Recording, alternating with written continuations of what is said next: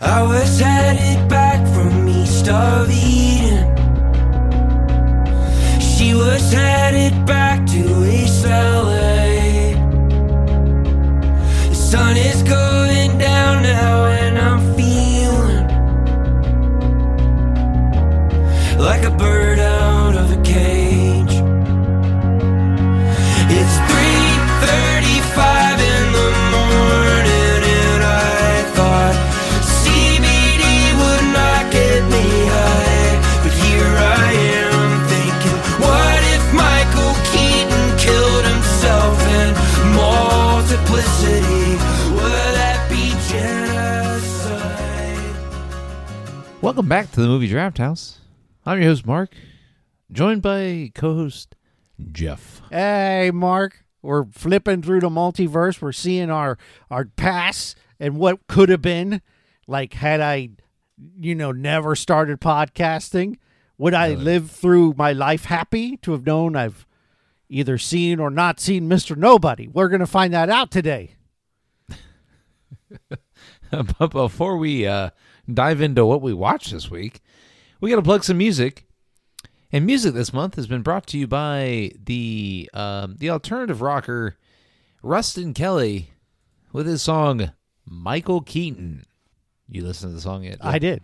Okay, good. It's about Batman. No, it's about multiplicity. It's about It's not really about multiplicity. It's about where your mind goes when there's. It's a good song. I like it. Yeah. We want to thank Mr. Rustin Kelly for letting us use his music here on the podcast. Be sure you hit the show notes where you can find all the links to his social media accounts where you can throw him a like, a follow, or a subscribe. Jeff. My man. What did we watch this week? Well, you picked this crap. Haven't said that in a while. We watched Mr. Nobody from 2009. It's rated R, runs for 2 hours and 21 minutes. It's directed by Jaco Van Dormiel, possibly, starring your boy, Jared Leto, friend of the pod. Well, at least friend of your pod. I don't know. Sarah Polley, Diane Kruger, and Rhys Ifans. I believe that's all the... Rhys Ifans is the only person I actually know in this movie outside of Leto. Juno Temple is in this. I don't know who that is. You've seen what's the soccer show? Nope, I don't do soccer. I do football, American football. Good to know. But Juno Temple's in this. Yeah. Ted Lasso. That's the show. Yeah, she's in. I know. All right. Never watched it though. It's a good show. I like It's it. not going to keep you from grilling me on it. It's a good show. It's fun. All right, Mark, had you seen Mr. Nobody before this week? No.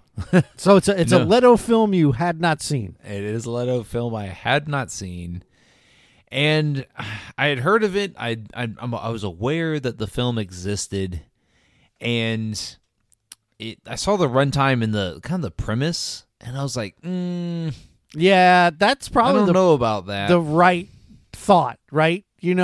This ain't for me. I better not watch it. There are times when you pick movies like Spring Break when I'm like, Mark, that is not for me. That movie is not for me. And here you are, looking through things as a Leto fan and seeing the runtime and the plot and being like, maybe not. And instead, you waited several years, I'm going to assume, 14 years to 24 years. Wait, how many years? 2009? 14? Yeah. Whatever. 14 years to draft it on a podcast with me and make me watch it. It is a... So, all right, I'm going to establish this right off the get. This is not a bad movie, all right? There's a lot of talk off pod about, is this a terrible film? And it's not. In your opinion. Correct. Yes, because I have a different opinion. It's not a terrible film, and And Jared Leto is the main character here, He is and Nemo. Nobody. no, Nemo, nobody. Do you but think, you can here's also my play. question. Have you seen Donnie Darko? Yeah, Do you think this is his Donnie Darko? Like he saw. When year was Donnie Darko? that was like 1999 or some shit. 01. 2000 maybe. 01. Okay. 01. So, do you think he saw Jake Gyllenhaal and Donnie Darko and said, "Oh, I need to do some confusing ass pretentious bullshit"? No, because You don't think that happened? Okay. All right. No, I don't think like Jared Leto was like, oh yeah, I need to rival Jake Gyllenhaal here and make this bullshit. I think in this year of or era of his filmmaking, he's more established as a frontman for his band 30 Seconds to Mars, evident by his hairstyle. His hair is throughout the movie. bad in this movie. No, it's emo. Which it's equals emo. bad. I was going to say emo, and then I looked up in a thesaurus a synonym, and bad was sitting there. But back in the late 2000s, 30 Seconds to Mars was becoming a more popular alternative rock band, and Jared Leto was very much the emo front runner for in this genre of music. And so his hairstyle in this film, You can say it's it, Mark. He's not going to hear it. no, he is. 'Cause he listens. Maybe but- he is a huge fan. Hey, No, I've sent him the link to the pod did you? several times. Did you say, "Hey, bitch, this motherfucker hates your guts"? Be like, I don't hate his guts. I sent just him don't like the him. picture of me peeing in his bathroom. Oh, nice dick pic always comes through. So But- let's So go ahead. anyways, no, I think this is it was a stylistic choice by Jared Leto to be in this film, and it's essentially. And I read a review after I watched the film, and the review said this is a thinking man's Benjamin eat Button. my butthole. Eat my butthole. Any review that starts with a thinking man's is already up its own ass. So, okay, I have nothing against anyone who likes movies like Mr. Nobody or Donnie Darko or those ones that are just sort of esoteric in nature where you don't really know what's going on and you're not necessarily supposed to. If you like that sort of thing, that's cool, man. Like if you like puzzling together what's happening and coming up with theories, I can understand that. It's not for me. But what I don't like, and the shit that pisses me off, is when dipshits are like the thinking man's, the educated man's, whatever. That's what pisses me off. That's what gets me to be like, fuck this shit. That's why I don't like Donnie Darko. I've watched it. I thought it sucked. And everyone who likes it goes, oh, you just didn't get it. No, it's shit, okay? It doesn't make any sense. And this is kind of the same thing. They throw a bunch of crap in a bag. They film the shit, and then they throw it out, and then they wait for people on Reddit to come up with damn explanations for what's going on. It's just one of those things. It drives me nuts, and especially the thinking man. Kiss my ass. It is a. I don't want to say it's a well-told story because it's not. It's not. It is not. Right. I will But- say there are moments like this is not, and one of the arguments we had off pod was like, oh, it's not worse than Sils Marie. No, it's not. Not that there isn't anything worse that we've seen jointly that Not we yet. agree. Sils Marie is the worst movie we've ever watched, and this does have redeeming value. One of the things you said before is this at least has something to say, and I agree. I don't know what it was saying, but it was trying to say it. No, And- the message behind the film, I think, is that every choice has a Equally shit and good component, right? yeah, correct, right. Yeah. You essentially create your own multiverse by every choice you make. I think that's essentially what the film is saying, and that's evident by Jared Leto's character as a kid choosing between his mom and his dad on the train platform, which essentially get ready to watch that shit over and over. Like, I get it. It's supposed to be the pinnacle splitting point in his life, right? There are two main branches so you get to see all his choices in all these different worlds. We aren't even getting to the worst of it yet. We'll get there. But everything hinges on when his parents split up, if he goes with his dad or he goes with his mom, and what kind of life he gets. And then within that main branch, or that main fork in the road, are other branches. Right. One thing I did kind of like was trying to piece together initially. Okay, he's got the facial scars from this life, so that means this is where he went with his dad. And then on this side, he doesn't have them, so he went, like, kind of puzzling that out. I could see why that would be appealing. And that in and of itself is rewarding to the viewer, is because you're kind of following breadcrumbs. And those type of things in films, like Christopher Nolan's very good at that type of storytelling, where the little details make a big impact in the film. And I thought for a minute we were going to get something sort of like that in this film. And then it was just like, hey, these are just subtle details that don't really serve a purpose, but it's a callback to an earlier moment in the film. The movie that always comes to mind when I watch these sort of, I'll use the term cerebral, because I think that doesn't insult anyone. These cerebral sort of films that kind of don't really follow a standard plot format. I always think of Eternal Sunshine of the Spotless Mind, which is an insanely pretentious title. That being said, it's an excellent film.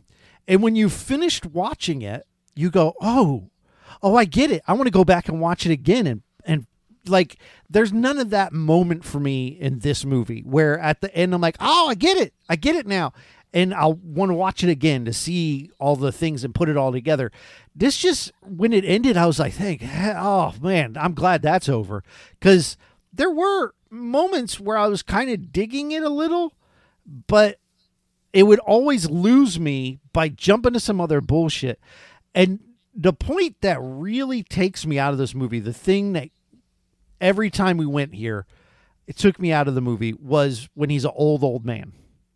Yeah. It goes to this bizarre future, and it's like a hyper stylized, ridiculous future. It's like Demolition Man, but even stupid, like just more stupid on top of that.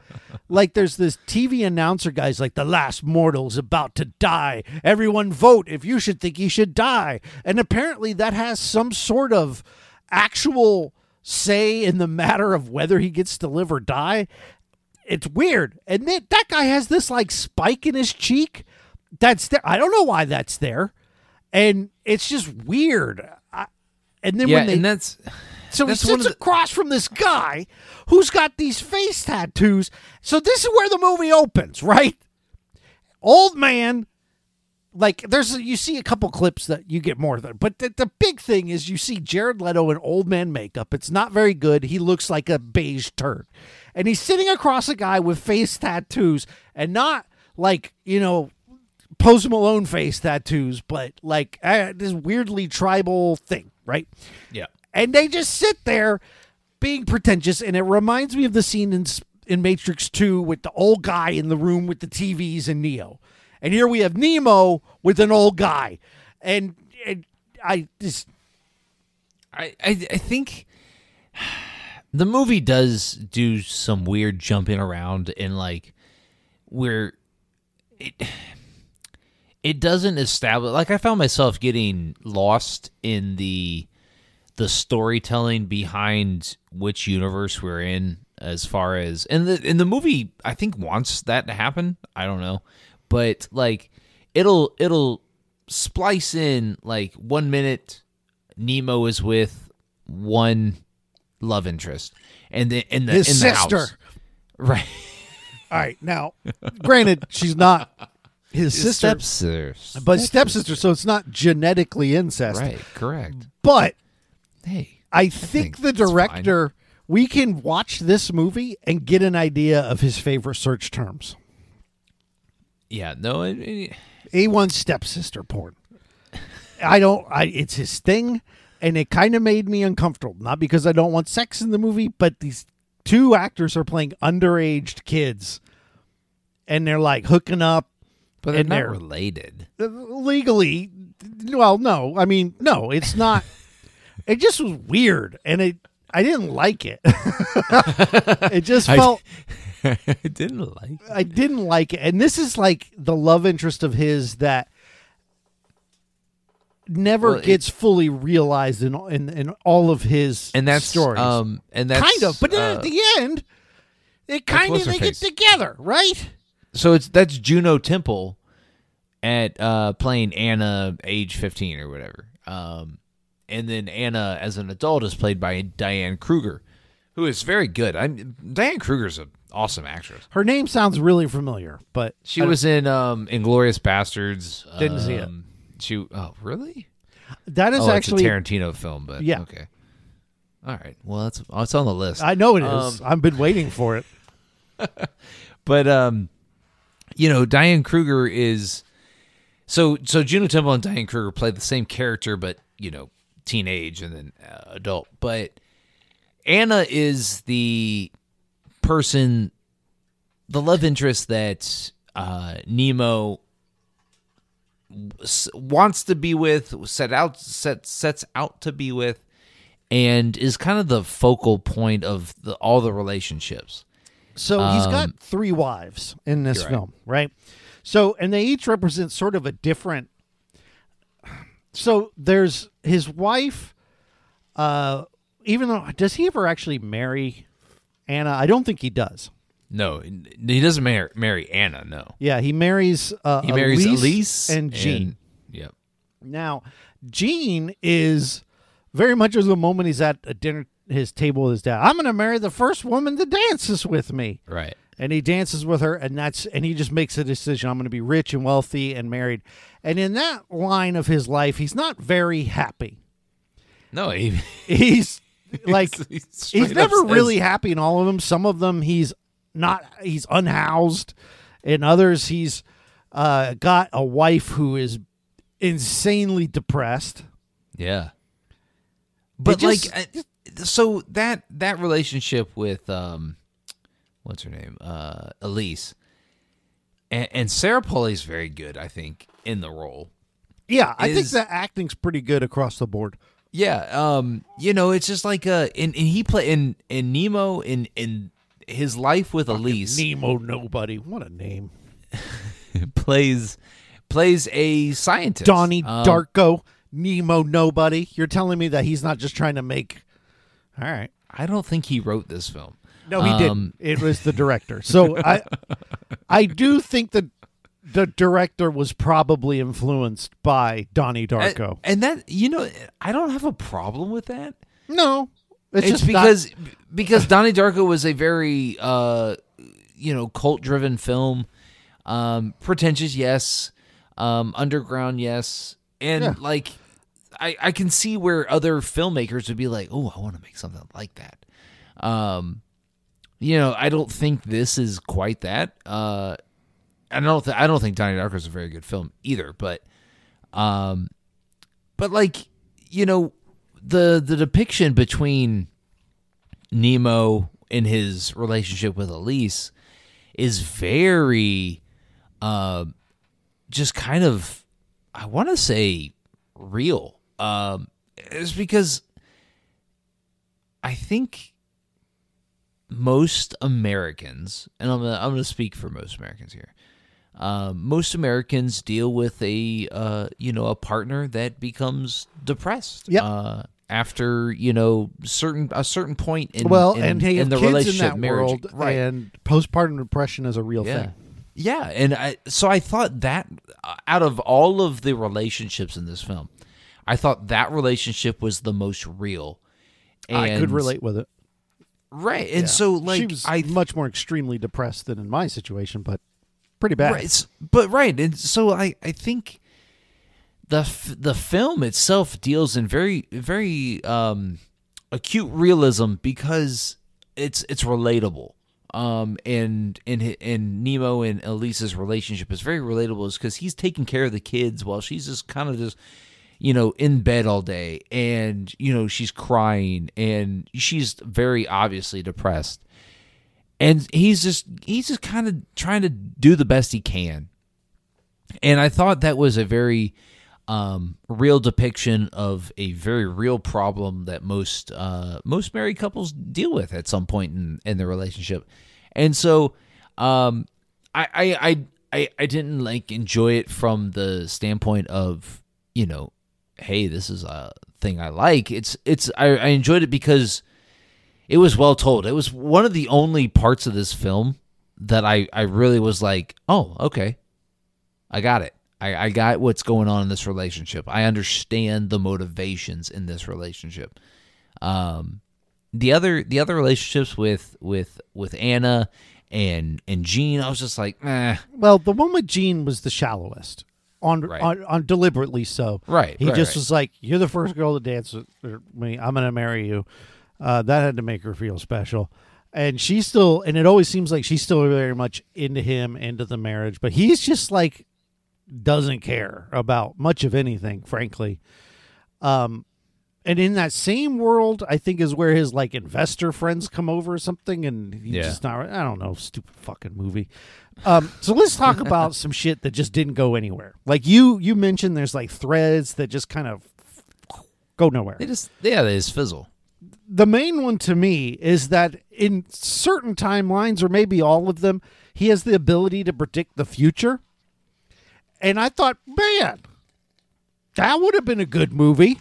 There's a scene where he's sitting with his mom in that branch where he went with his mom, and she brings home a new boyfriend. And he doesn't like him, so he tells him exactly when he's going to die. It's raining. You're going to crash off a cliff. You're going to die, And I was like, I like that moment because I'm like, if a kid had that power, how would he abuse it? And, and in that moment where he's trying to turn off this boyfriend of his mom, he would do that. And I just was like, that would have been a good movie. Well, yeah, it's a film where it wants to kind of get you lost in the multiple universes of who Nemo Nobody is. What's his name? One more time, that name. Nemo Nobody. Fucking piece of shit. This movie But sucks. It's like I get where whoever this guy was, Jaco van Dormil was I mean, I get he's trying to tell this super heady story, but it's sci-fi, and he's trying to ground it in some realism. Yeah, so we get to Mars, right? So let's not pretend that we don't have more to talk about here, because there's this whole spaceship sequence where he's cryogenically frozen, suspended, but he's just going to Mars, and it only takes 6 months, right? Usually in sci-fi, cryogenically freezing someone is for several years or whatever. But fine, whatever. Cryogenically frozen 6 months, because he has to spread the ashes of one of his several wives all over Elise. Mars. Right, Elise, because she wants to be on Mars for no damn reason other than that he brought it up at prom one time. Right, so they're at prom. And it's a callback. And she's like, I don't like you. I like Darren, or whatever his name is. And he's like, yeah, but Mars. And he drops some Mars facts on her. And then she turns around with no other conversation to just promise me you'll spread my ashes on Mars. And he's like, fuck yeah, I will. And then they get married. What the hell happened here? And then we get to Mars later on in the movie. And he's got a Mars golf cart. He's on the Mars golf cart. No joke. And he's got these 3 things in his head, and he's dumping ashes everywhere. And then shit. And he's got no spacesuit on either. You don't need him. You don't need them. Movies.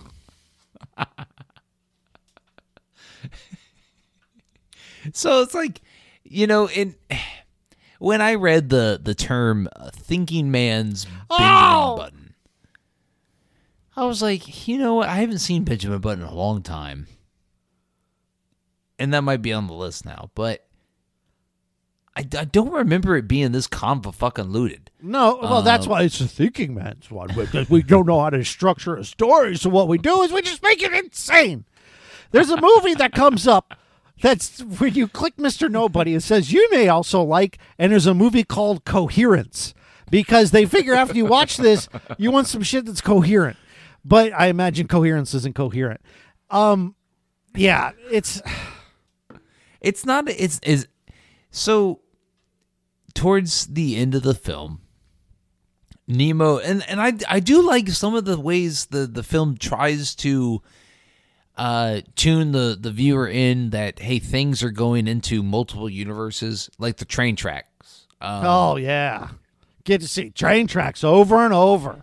Yeah, but it's an interesting choice to symbolize, okay, hey, we're blurring universes here, or we're going in a separate direction here. I get that. I can support the decision of the visual. What I don't understand is like Nemo's fascination with his mother in every single universe that he lives with his different love interests. He's got his mother, and like he tries to go see her in one of the universes. I forget which one it was. And she's got like this Down syndrome child, and they wrestle to the ground of the apartment, and I'm like, what the fuck is happening? And I didn't understand. Like the decision to have Nemo fight with this Down syndrome person. And then his mother is like, I don't know you. Get out of my, I'm gonna call the police. I don't know you. And he's like, Mom, it's me. It's me, Nemo. Oh yeah. What was that? That whole sequence. I just didn't understand now remembering it. Yeah, it just out of nowhere. Movie sucks. And you know what it is? Is they threw that shit in there, and then, like I said, some guy on some forum, well, it connects to this because what you got to understand is it's a thinking man's film. Lick my balls. I don't understand some of the decisions that are made. Other decisions I'm okay with. I'm okay with the telling of this person's story across multiple universes and multiple possibilities. Yeah, I think it could have been a cool. I think the premise is not a bad idea. I think there are just some really bad choices. And I think one of them, and I actually don't mind this, where they kind of add in a lot of quantum physics. And there's several scenes where I guess in one reality, Nemo Nobody does like these science lectures on video.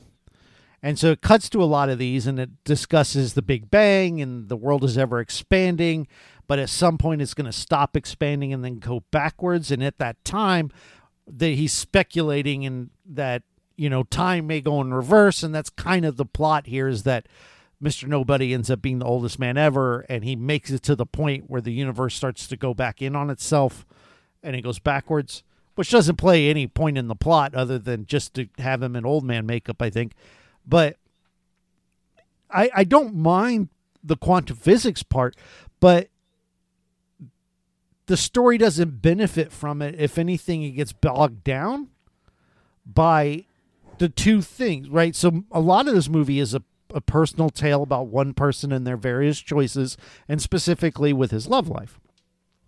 And then they put quantum physics and cram that in there. And then you've got the old guy, Nobody, and the tattooed guy, and then the weird newscaster with a spike in his head. It just starts to get bloated at that point. And when the film is already purposefully incoherent, to bloat it down just really is not a great idea. Yeah, and that it does every single thread in Nemo's life or Nemo's lives gets bogged down in some ridiculous aspect. And I'm just like, I don't need all this. I can just tend to Nemo and his love story is because that's the central, that's his relationship with his mother and the decision that he makes to either go with his father and everything that he regrets from doing that, and then the love interest decision that he makes are the central aspects of the film. And so tell the story based off of those things. I don't give a fuck about Nemo Nobody being 118 years old. I don't give a fuck. Who cares? Yeah, that whole thing really sucked. Yeah, really, and- all the stuff with him being old is garbage. And listen, I know you like him. And largely he's fine in this film.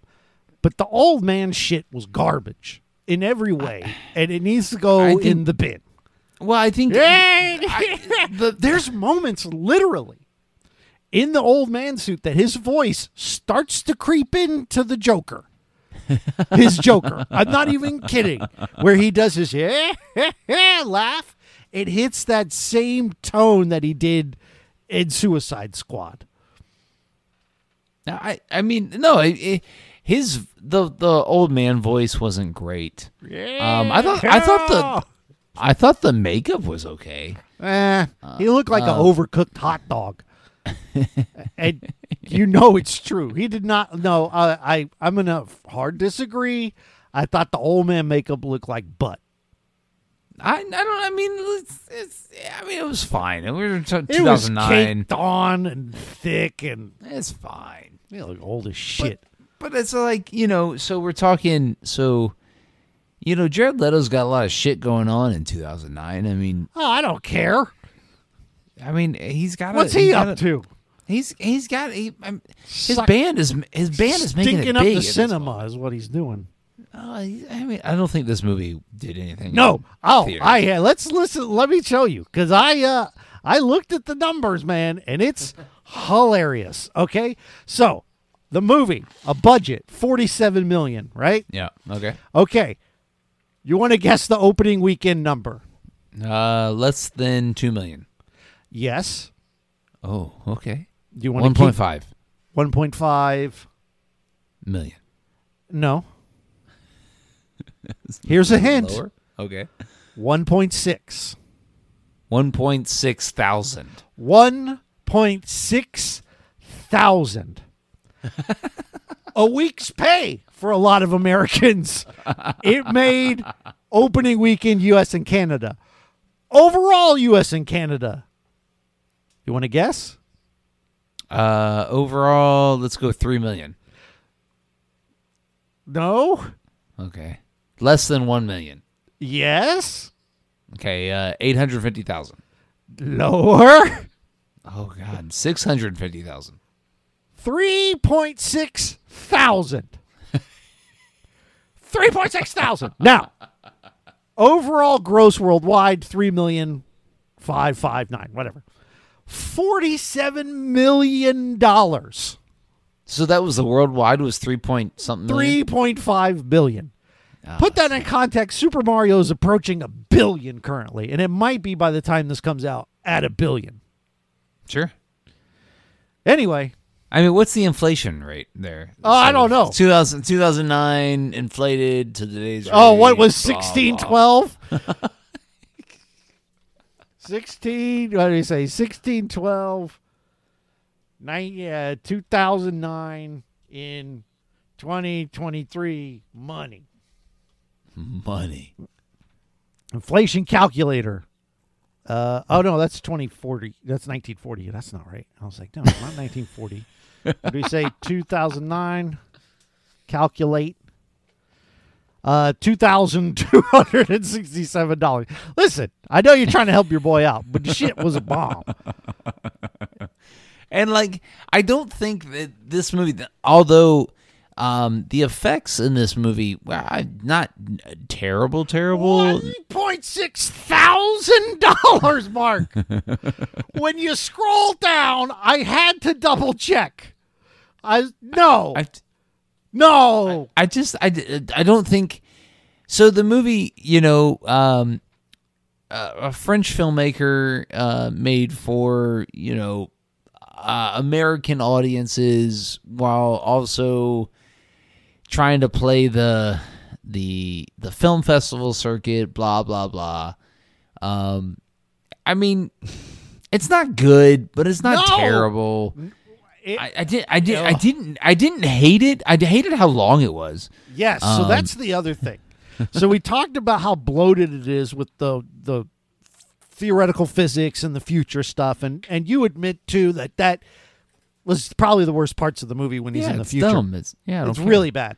And he's supposed to be like this super wise old man, but he's just a cranky codger, which is probably realistic. But and so here's the thing too. I was looking for the movie, and I ended up watching it on Magnolia, whatever streaming service, because I did the free trial. Yeah.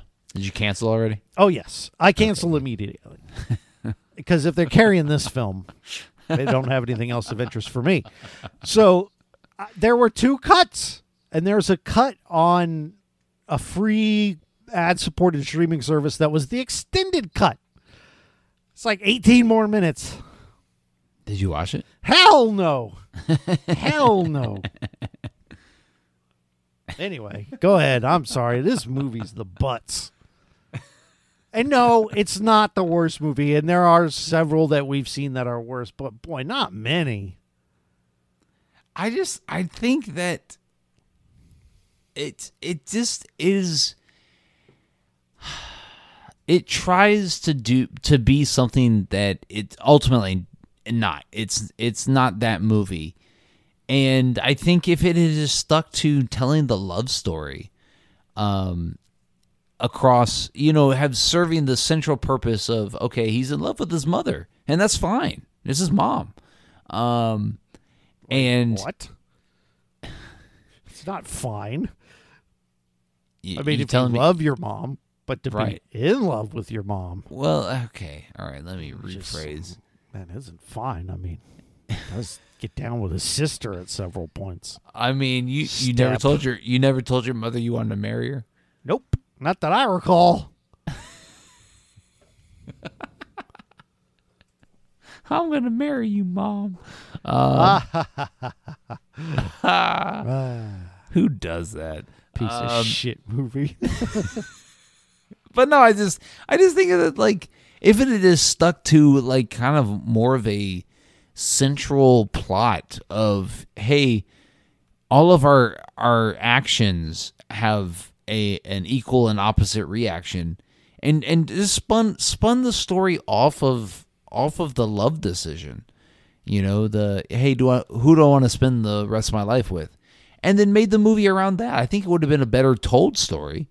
It may not have been visually as appealing as this is, even though it's not even really that visually appealing. There are moments where, like, sometimes, and again, none of this shit makes sense, but where, like, some of the sets are, like, really colorful, and it's like toys and stuff, and really kind of interesting to look at. There are moments, and then there's a world that he goes to where everyone wears plaid for some reason. What is that life? How far in the future is that? Or is he dead already and he's just dreaming some shit? We don't know. That's 30 Seconds to Mars world, okay? Is it? Because he's got the emo haircut in that world. Yeah, okay, that makes sense. And, it's a music and if you video. if you watch any 30 Seconds to Mars music videos from the 2000s, that's his haircut. Anyways, Go ahead. Oh no, I was going to rag on the budget a little bit more because I think we need to bank on this, because let's look at Donnie Darko, right? Okay. Equally shit, in my opinion. Okay. Budget of $6 million. Okay. No, Mr. Nobody was 47. Yeah, the only reason the budget is bloated here is because, like, I mean, we're in early CGI days. Fudge effects is why. Because they decided to cram all this future horse shit in here. Right. I don't know how much money Jared Leto wanted, but it can't be that much. Probably not that much. Yeah. But anyway, $6 million. Opening weekend grossed $110,000. All right. You're already blowing the doors off of them. Yeah. $1.5 million in the U.S., 7 million worldwide. So, just to put that in perspective. Yeah, I mean, it wasn't good. Yeah. I mean, I can't believe how badly it flopped. It's insane. Nobody went to see it. Nobody People went to saw see trailers. Mr. Nobody. Yeah. People saw trailers and said, just like you, Mark, when you looked it up as a Jared Leto fan, you said, no thanks. And back in 2009, when people were going to the theaters, this trailer came on and they said, fuck, no way. It's not, so like, what was Jared Leto's previous film before this? I want to say, let me pull it up here. It was, I mean, I don't think it was the other one. Chapter 27, Lonely haven't seen Hearts. that. The next year he does, or his next film is like 4 years later for Dallas Buyers Club. But he'd already done smaller roles. He's done Requiem at that point. Fight So Club. it's interesting that his role after this was Dallas Buyers Club, which got him an Oscar. And he's not. I mean, I don't. Jared Leto, the actor, is actually really good. I think. I just think he has a trouble with his selection of roles. And like he takes the role of the Joker. I mean, no one in the right mind, no actor in the right mind is going to turn down the role of the Joker. Iconic villain. You have the chance to be a legend. tatted up, look like. Well, but that I don't think that's those are creative choices taken by someone else. David Ayer, director. It's not Jared Leto's fault that movie was shit. But at the same time, I understand why he's taking the roles that he's taking after that. Dallas Buyers Club. Have you seen that movie? Hell no! Are you out of your mind? That's a good fucking film. And him and Matthew McConaughey deliver like tour de force performances of like just troubled fucking people, and like I don't want to watch that. But the performances are like legitimately great, and I just think that like Jared Leto, the actor, gets kind of bogged down in, hey, I'm gonna take a chance. What was the other movie we watched of his recently? Gucci. It's a me. Yeah. Right, House of Gucci. I think he legitimately took a roll of the dice and said, "Hey, let me see if I can have fun while also delivering a good quote unquote performance." Yeah. And he's in a fat suit and he's Oh no, I thought we were severely talking about makeup. Joker. Yeah, that's actually I like him in that movie. Right, I do too, and I think he goes into roles thinking, how can I challenge myself to portray this character on screen? And I like that. I like an actor that takes like oddball roles and does different things with it, and it's like out of their wheelhouse. You know what And I I like think- about this movie? Yeah. All the times that Jared Leto gets murdered in it. He dies so many times. He dies a lot. But that's also a point in the film. It's like every single time he dies, a new universe is born. And so it's constantly being split off into these into the great beyond of what's going to happen. Okay, I'm going to die, I'm not going to die. I'm going to die, I'm not going to die. And everything boils back to he should be able to tell his future, and so he should have been able to tell that he was going to die at a certain That's point. the other thing is there's a sequence where he decides he's going to, and now why he just doesn't use a regular coin, I don't know. He carves yes and no into a coin, where you could easily just say heads or tails. You don't have to waste your time doing this, but it's fine. Right. But he uses it in the he stands on a train tracks with the train coming to run him over. And then he lets the coin decide if he lives or dies. And and then he goes into a hotel room and he flips the coin. If you could see the future, which he can't, but he thinks he can maybe, but he also seems to be accurate at times. It's this whole subplot that's nothing. Yeah, it doesn't make any sense. They actively even go against it feels like. And he has this thing where he goes into like some mobster's room and gets shot and killed or whatever. I don't know. That doesn't even matter to the entire plot of the film. Right. It didn't need to be here at all. It's I guess it had something to say about fate and the randomness of life, but I think the movie was already kind of doing that. We didn't need it. Like, I think what the movie is trying to say in a lot of ways is that there's a lot of regret you can have in life by the choices you make and the wondering of what if. And in this guy's life, no matter what, it all turns out to be shit, which is like the most pretentious directors and writers, they love to do, right? It's their favorite thing. Everything sucks. I'm looking at you, Aronofsky. Oh, everything sucks. Look how deep I am. And that's where this ends up for this guy. Well, in that and the character of Nemo Nobody is stupid.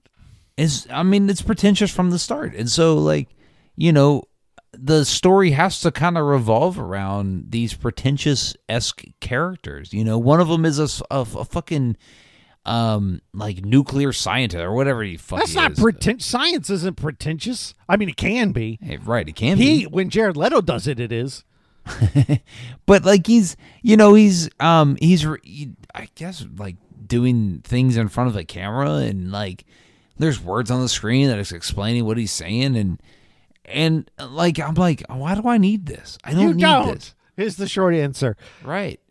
And so that pretentiousness of the character and the choice that Dormel, or whatever the guy's name is that directed this film, chose to like kind of highlight in this film, it's just like, man, I don't understand why. One, this movie didn't need to be that long, and two, like, we didn't need to go to these random places, Mars and future 18-year-old They spent so much nobody time on Mars in a movie about relationship. Okay. Yeah. It's let me before we get to our thing, let me read you 2 positive reviews. Check this out. These are on Rotten Tomatoes. These are like the top 2 reviews. The first one is Michael O'Sullivan from the Washington Post.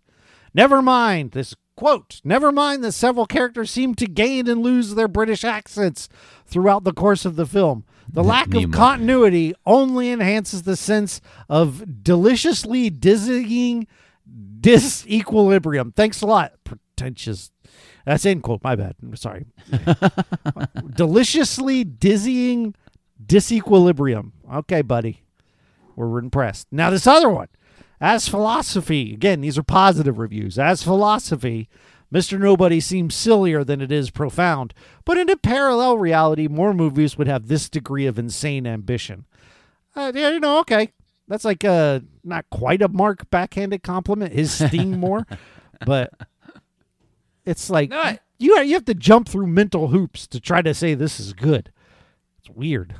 I'm not gonna get it twisted. The movie's not good.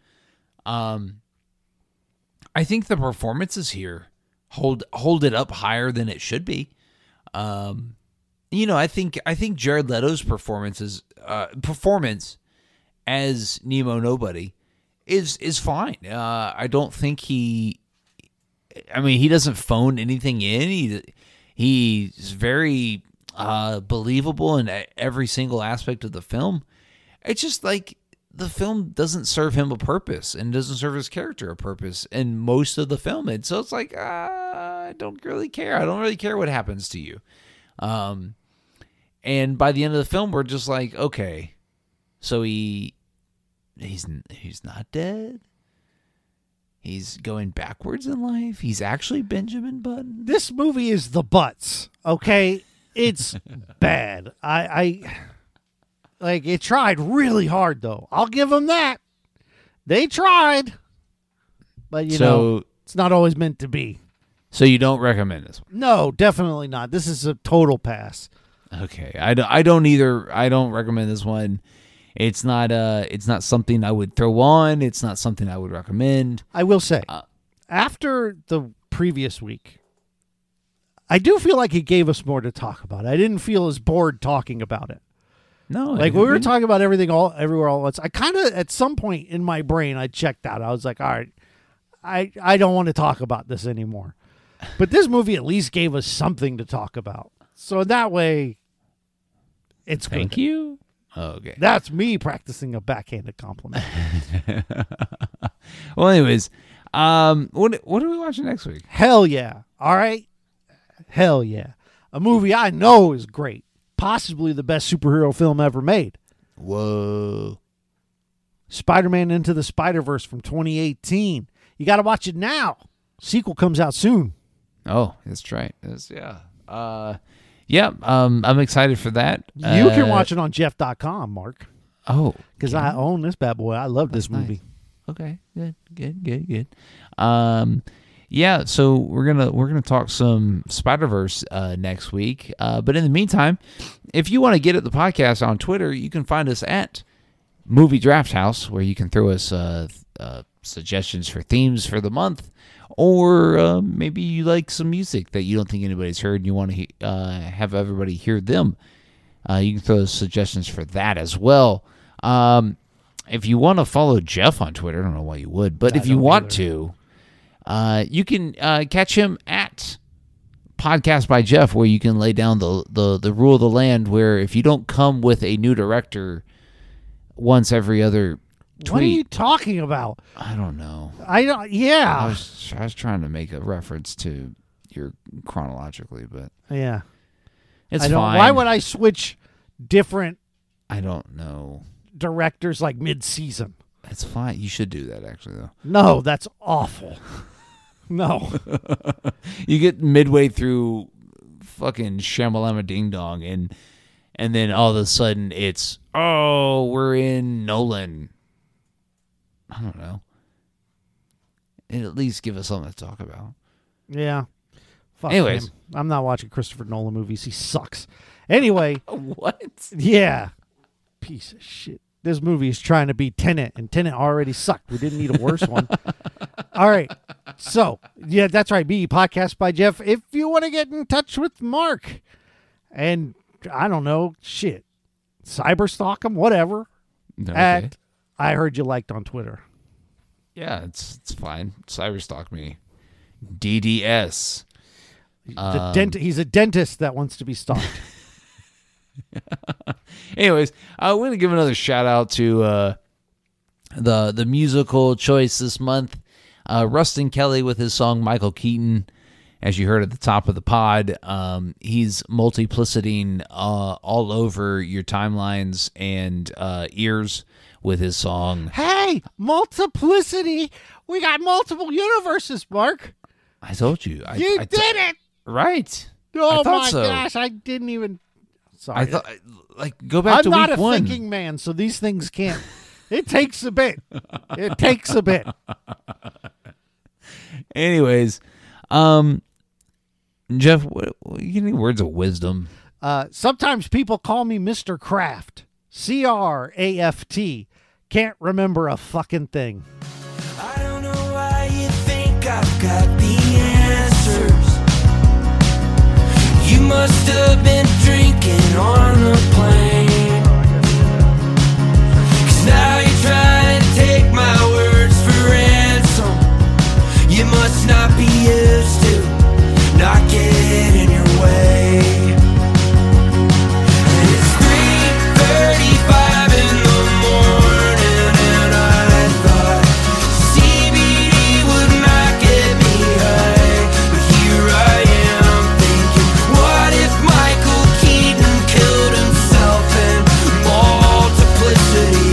Would that be genocide? I'm just trying to lay here and enjoy it.